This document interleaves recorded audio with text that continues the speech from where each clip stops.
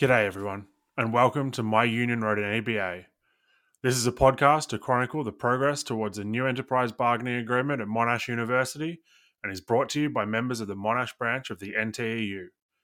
We're here to take the old agreement and #change it, and unlike our namesake, My Dad Wrote a Porno, do everything we can to avoid being fucked in the process. Those involved with the podcast would like to acknowledge that it is being recorded on the unceded lands of the Kulin Nations, on whose lands we live, teach, and work. We would like to acknowledge and pay our respects to the traditional custodians and elders, past and present, and to the continuation of the cultural, spiritual, and educational practices of Aboriginal and Torres Strait Islander peoples. Always was, always will be, Aboriginal land. Hi everyone, I hope you are having a wonderful start to the year. I'm Adam Fernandez, one of the NTU National Councillors of the Monash branch. It has been 214 days since our last agreement expired, and 97 days since we first requested to discuss a pay rise offer. CPI is now at 7.8% and rising, meaning our pay is not keeping up with our expenses. Have you reached the point where you are looking for a second job in order to pay your bills? Call us now and let us know who is hiring. Meanwhile, our Vice Chancellor, has made $703,418 since our agreement ended in June. It must be nice to not worry about whether you can afford to feed your family this year. That's it from me today. I am Adam Fernandez, wishing you all a happy new year, and for those of you who celebrate the Lunar New Year, Sinyan Kwaila. Hi, everybody, and welcome back to the podcast for the new year. We're joined today in the first episode by Ben, the branch president, and Scott, the casuals rep in the bargaining team, just to have a bit of a reflect back on the achievements that we've had last year and the progress that we made in the bargaining, and then to sort of look forward to the year to come and what we're hoping to get out of it. Hey, Tony, and welcome back, everyone. I just wanted to start off by asking Scott and Ben, how was your break? My break was unemployed, so I've had a lot of time to kind of think about bargaining and, the university and my academic career. And I was thinking about how when we raised the issue with the university on abiding by its own protocols to pay a casual staff member, they reassured us that it wasn't a personal thing, that I was not being paid for it. And reflecting on that, I kind of I understand what they mean, but it seems like what they mean is that they do and regularly do the same to any casual, right? It's an impersonal move. That's just what it means to be a casual, and it's not personal to them. But I spent Christmas watching my savings go down, not getting any leave, not being paid to do the work I'm putting into bargaining. Casuals just aren't paid to do this kind of thing. So that's what I've been reflecting on. As I said to Sophie, it's decommodified labour, which people think is great, but it's not necessarily great for the bank balance. And Scott, do you know if you're teaching again this semester, and by extension from that, when the university might agree to start paying you again for the work that you've been doing all the way through? Yeah, actually, I just got my contract yesterday, and ironically, I can't actually sign it because I can't get onto the university IT system. So I'm going to have to work that out. Which is always a fun experience. But I'm glad to say that I will be teaching at Monash next semester, so I'm really looking forward to that. If only I could do it ongoing. And Ben, how about you? Yeah, hey Tony, hey Kate. As an ongoing staff member, I had the benefit of a paid holiday leave, which I was obviously pretty grateful for. It's so depressing to hear the way the university treats its insecure and casual workforce. The way that Scott's been treated is appalling. It's really disgusting, and it just sort of shows the callousness of the university. It's not personal, is it? Because they don't care. They just really, honestly don't care. So it's the sort of thing you say when you've bumped into someone's car on the street or something. It's like, oh, it's not personal, just in the way, weren't you? Sorry, mate. I did get a little bit of a breakaway. I got up to Queensland where I hung out with my family up there and had a bit of time in the sun. It was pretty relaxing, actually. And I think it's just really worth reflecting on the fact that this paid holiday leave that I was able to enjoy, that was fought for by unionists over generations, so it's because really of people organising in their workplace that we're able to enjoy things like holidays. So yeah, I was obviously pretty grateful for that, and yeah, now we're back into enterprise bargaining, and we had a meeting yesterday. Yeah, I think Ben's absolutely right. Like, they just don't really care about individual workers. They care about us in the aggregate. And there's something really striking about the way they treat casuals in that respect.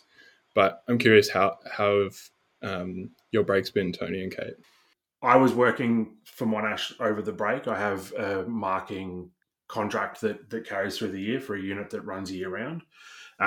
So they have to push through a special contract for that so they can continue to pay me because they need me to mark the work that gets handed in.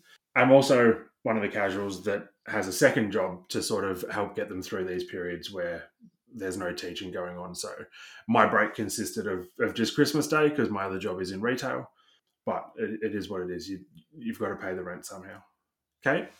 Yeah, mine's exactly the same, working in retail to try and cover that 3-month break, and also just trying to balance how to, pay rent, pay for groceries, while also doing a PhD and needing to put so much time into that as well. So yeah, much in the same boat as both Scott and Tony there.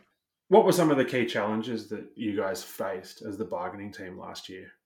Well, Tony, there was quite a lot of challenges, even just getting bargaining started, as we've covered in some of the previous podcasts. So, the university took took a lot of time getting back to us on our first contact with them to try and start bargaining. They just let that one go through to the keeper. I think it was 5 weeks for them to even reply to my letter to the Chief Operating Officer requesting formally to begin enterprise bargaining last year. And then, of course, once we started actually bargaining in earnest, we found out that there are some things that they just didn't want to talk about. So they haven't wanted to talk about pay or wages at any point of negotiations so far. So that's obviously pretty frustrating from our point of view. Yeah, I'd agree with what Ben said. Like, just getting firm commitments on responding to our clauses and giving us clauses or just responses on major issues that we've been raising the whole time. They've known that we want to discuss, and they're also in their log of claims, things like job insecurity. Yeah, definitely super frustrating that they're not willing to talk about some of the things in their key log of claims either. So I feel your frustration, Ben and Scott, on those ones.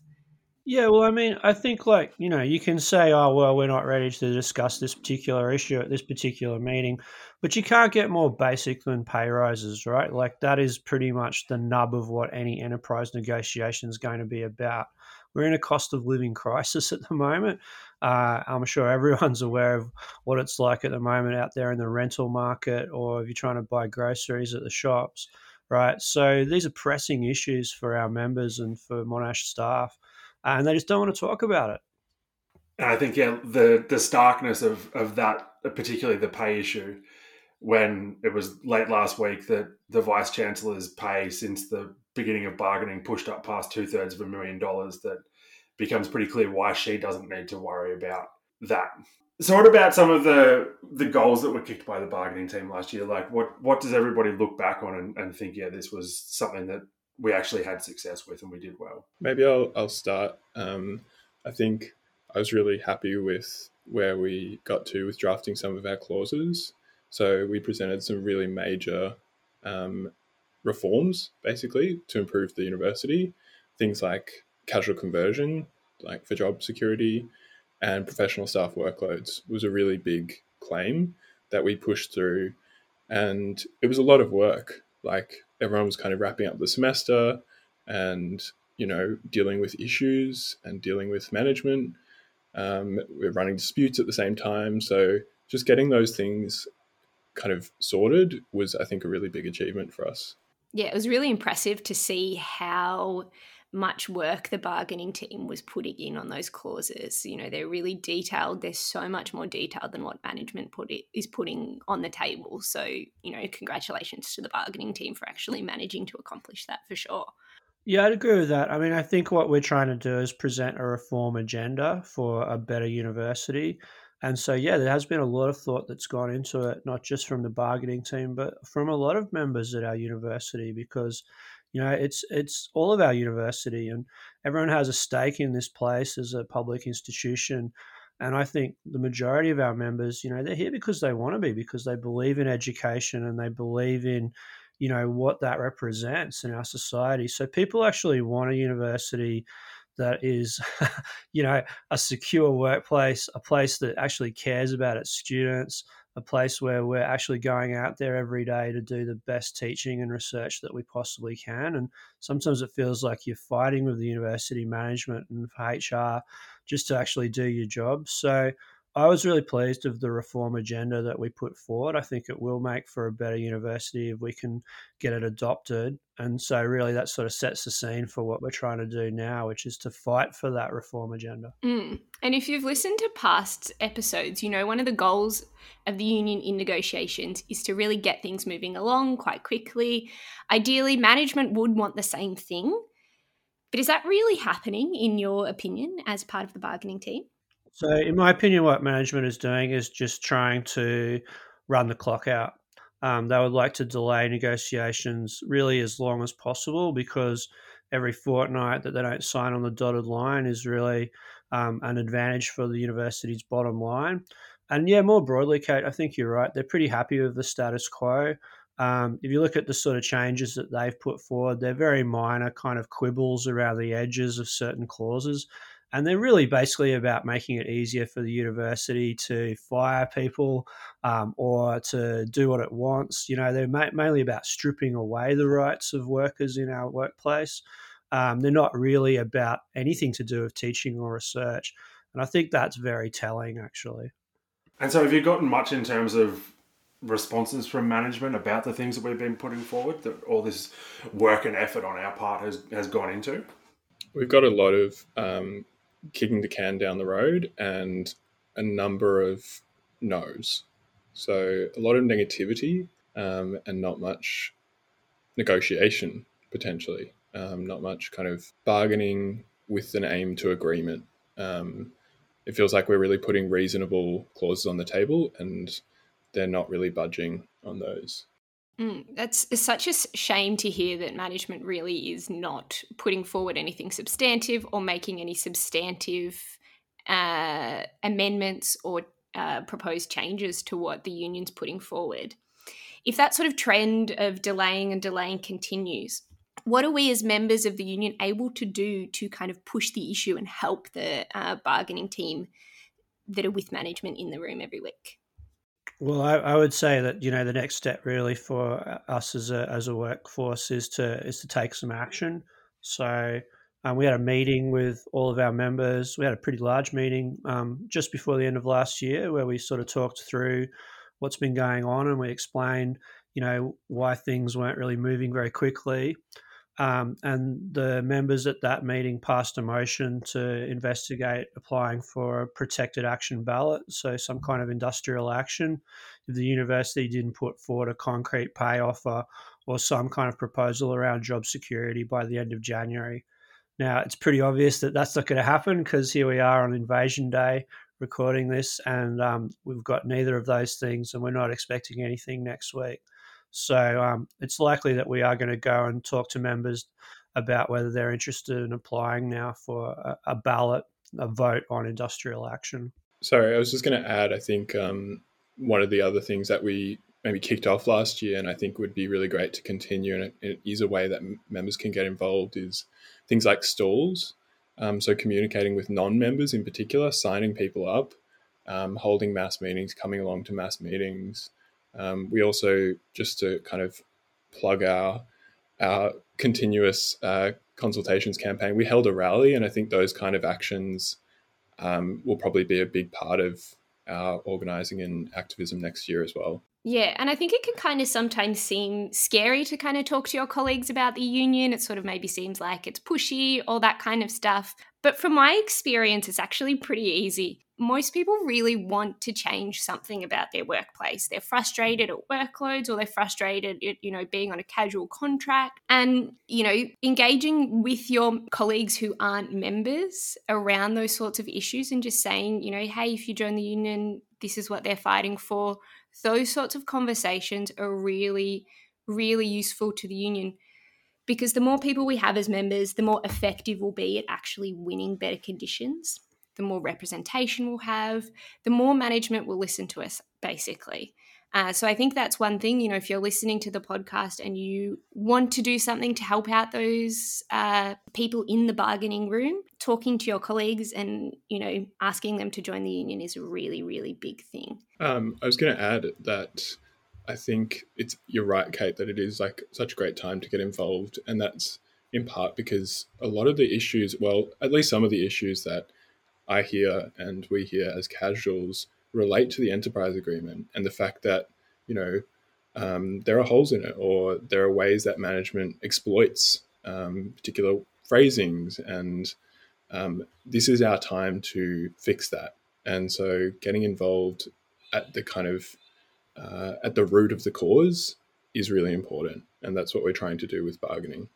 And I think maybe one of the things that is going to come back to bite Monash in the arse with this sort of approach they have of just delaying everything is that the longer that this gets drawn out, the more pissed off people are likely to get. And the more pissed off they get, that's when they can become involved. That gives them that push to become involved a bit more than what they had been, or to, talk to their friends and talk to their colleagues and start to actually raise their voices a little bit. Because, the union doesn't necessarily give a shit about one of us yelling out into the ether, but if there's a stack of us doing it and we're doing it at the same time, then that's when they have to start paying attention, especially if we're outside the Chancellery building, for example. And I'd also just like to add as well, you don't need to be an expert in industrial relations, enterprise bargaining, any of those sorts of things to have a chat to your colleagues.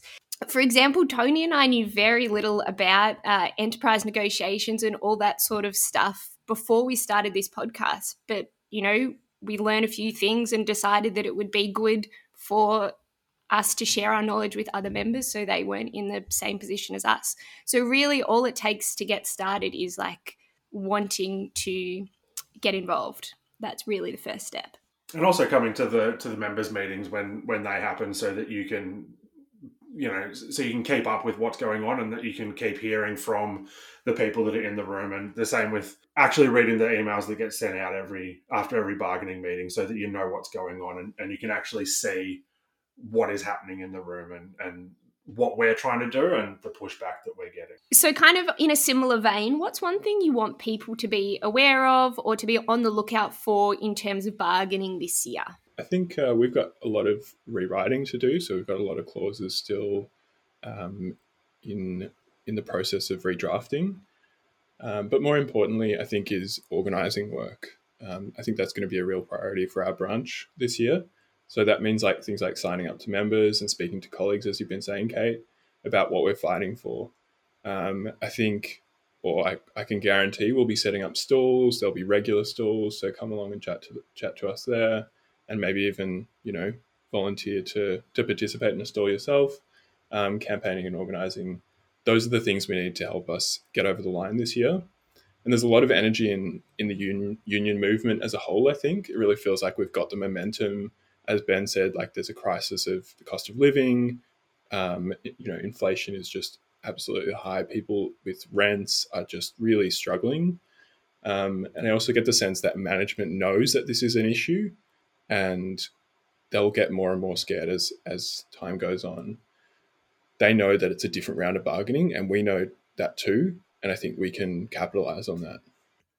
Yeah, I mean, I totally agree. I think basically, now is the time, really. We really need to sort of put our best foot forward as a collective, as a group of staff and colleagues, because, this is an opportunity to actually win some gains and some progress. So it's a super important opportunity.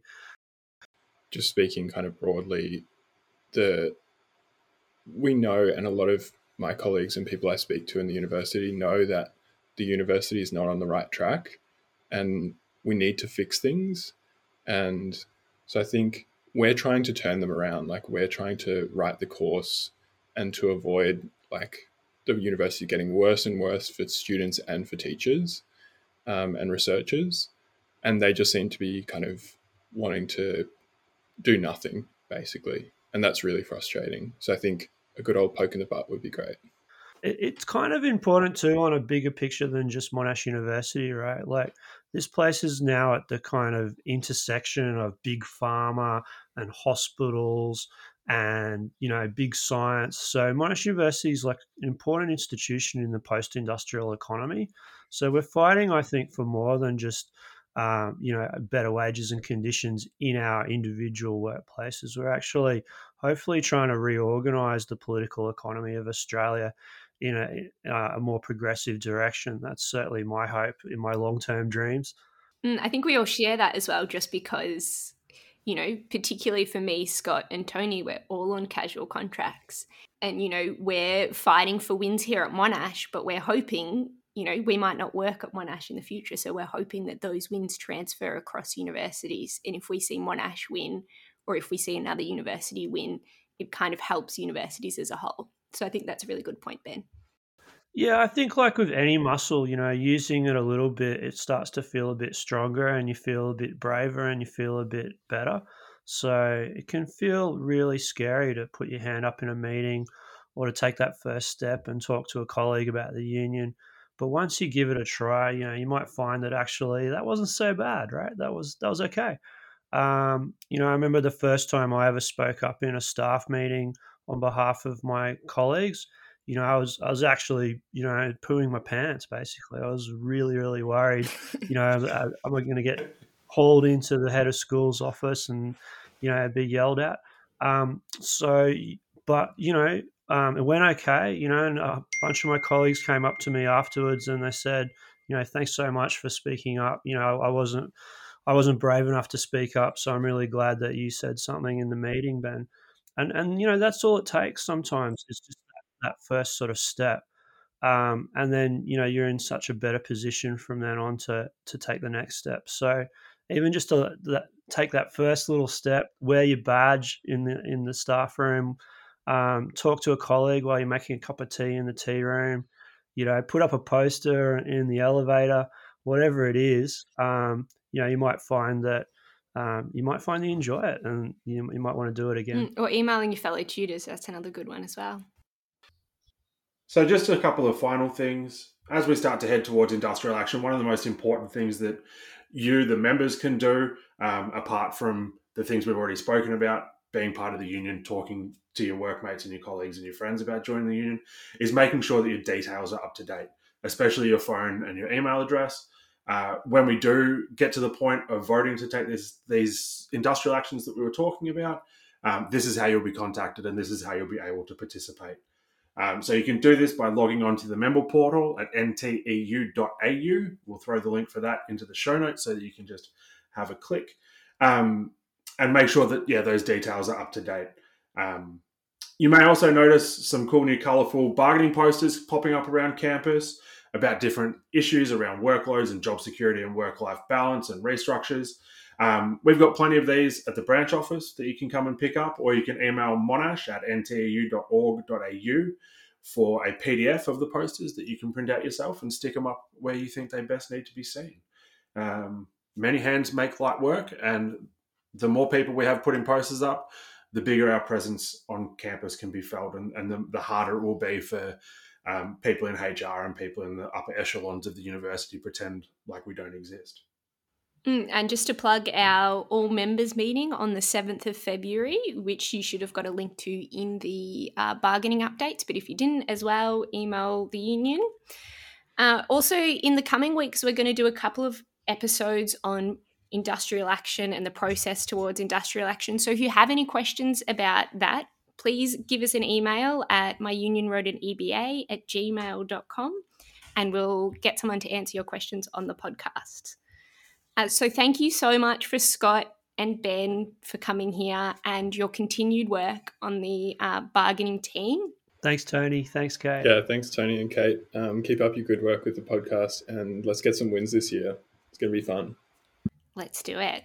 All right. Thanks, everybody. All right, folks. That's it for this episode. Thanks to Kate, Danny, Adam, Bernard, and Pod Daddy Sophio for all the work they've put into this, and we'll catch you next time. I have turned the soul of this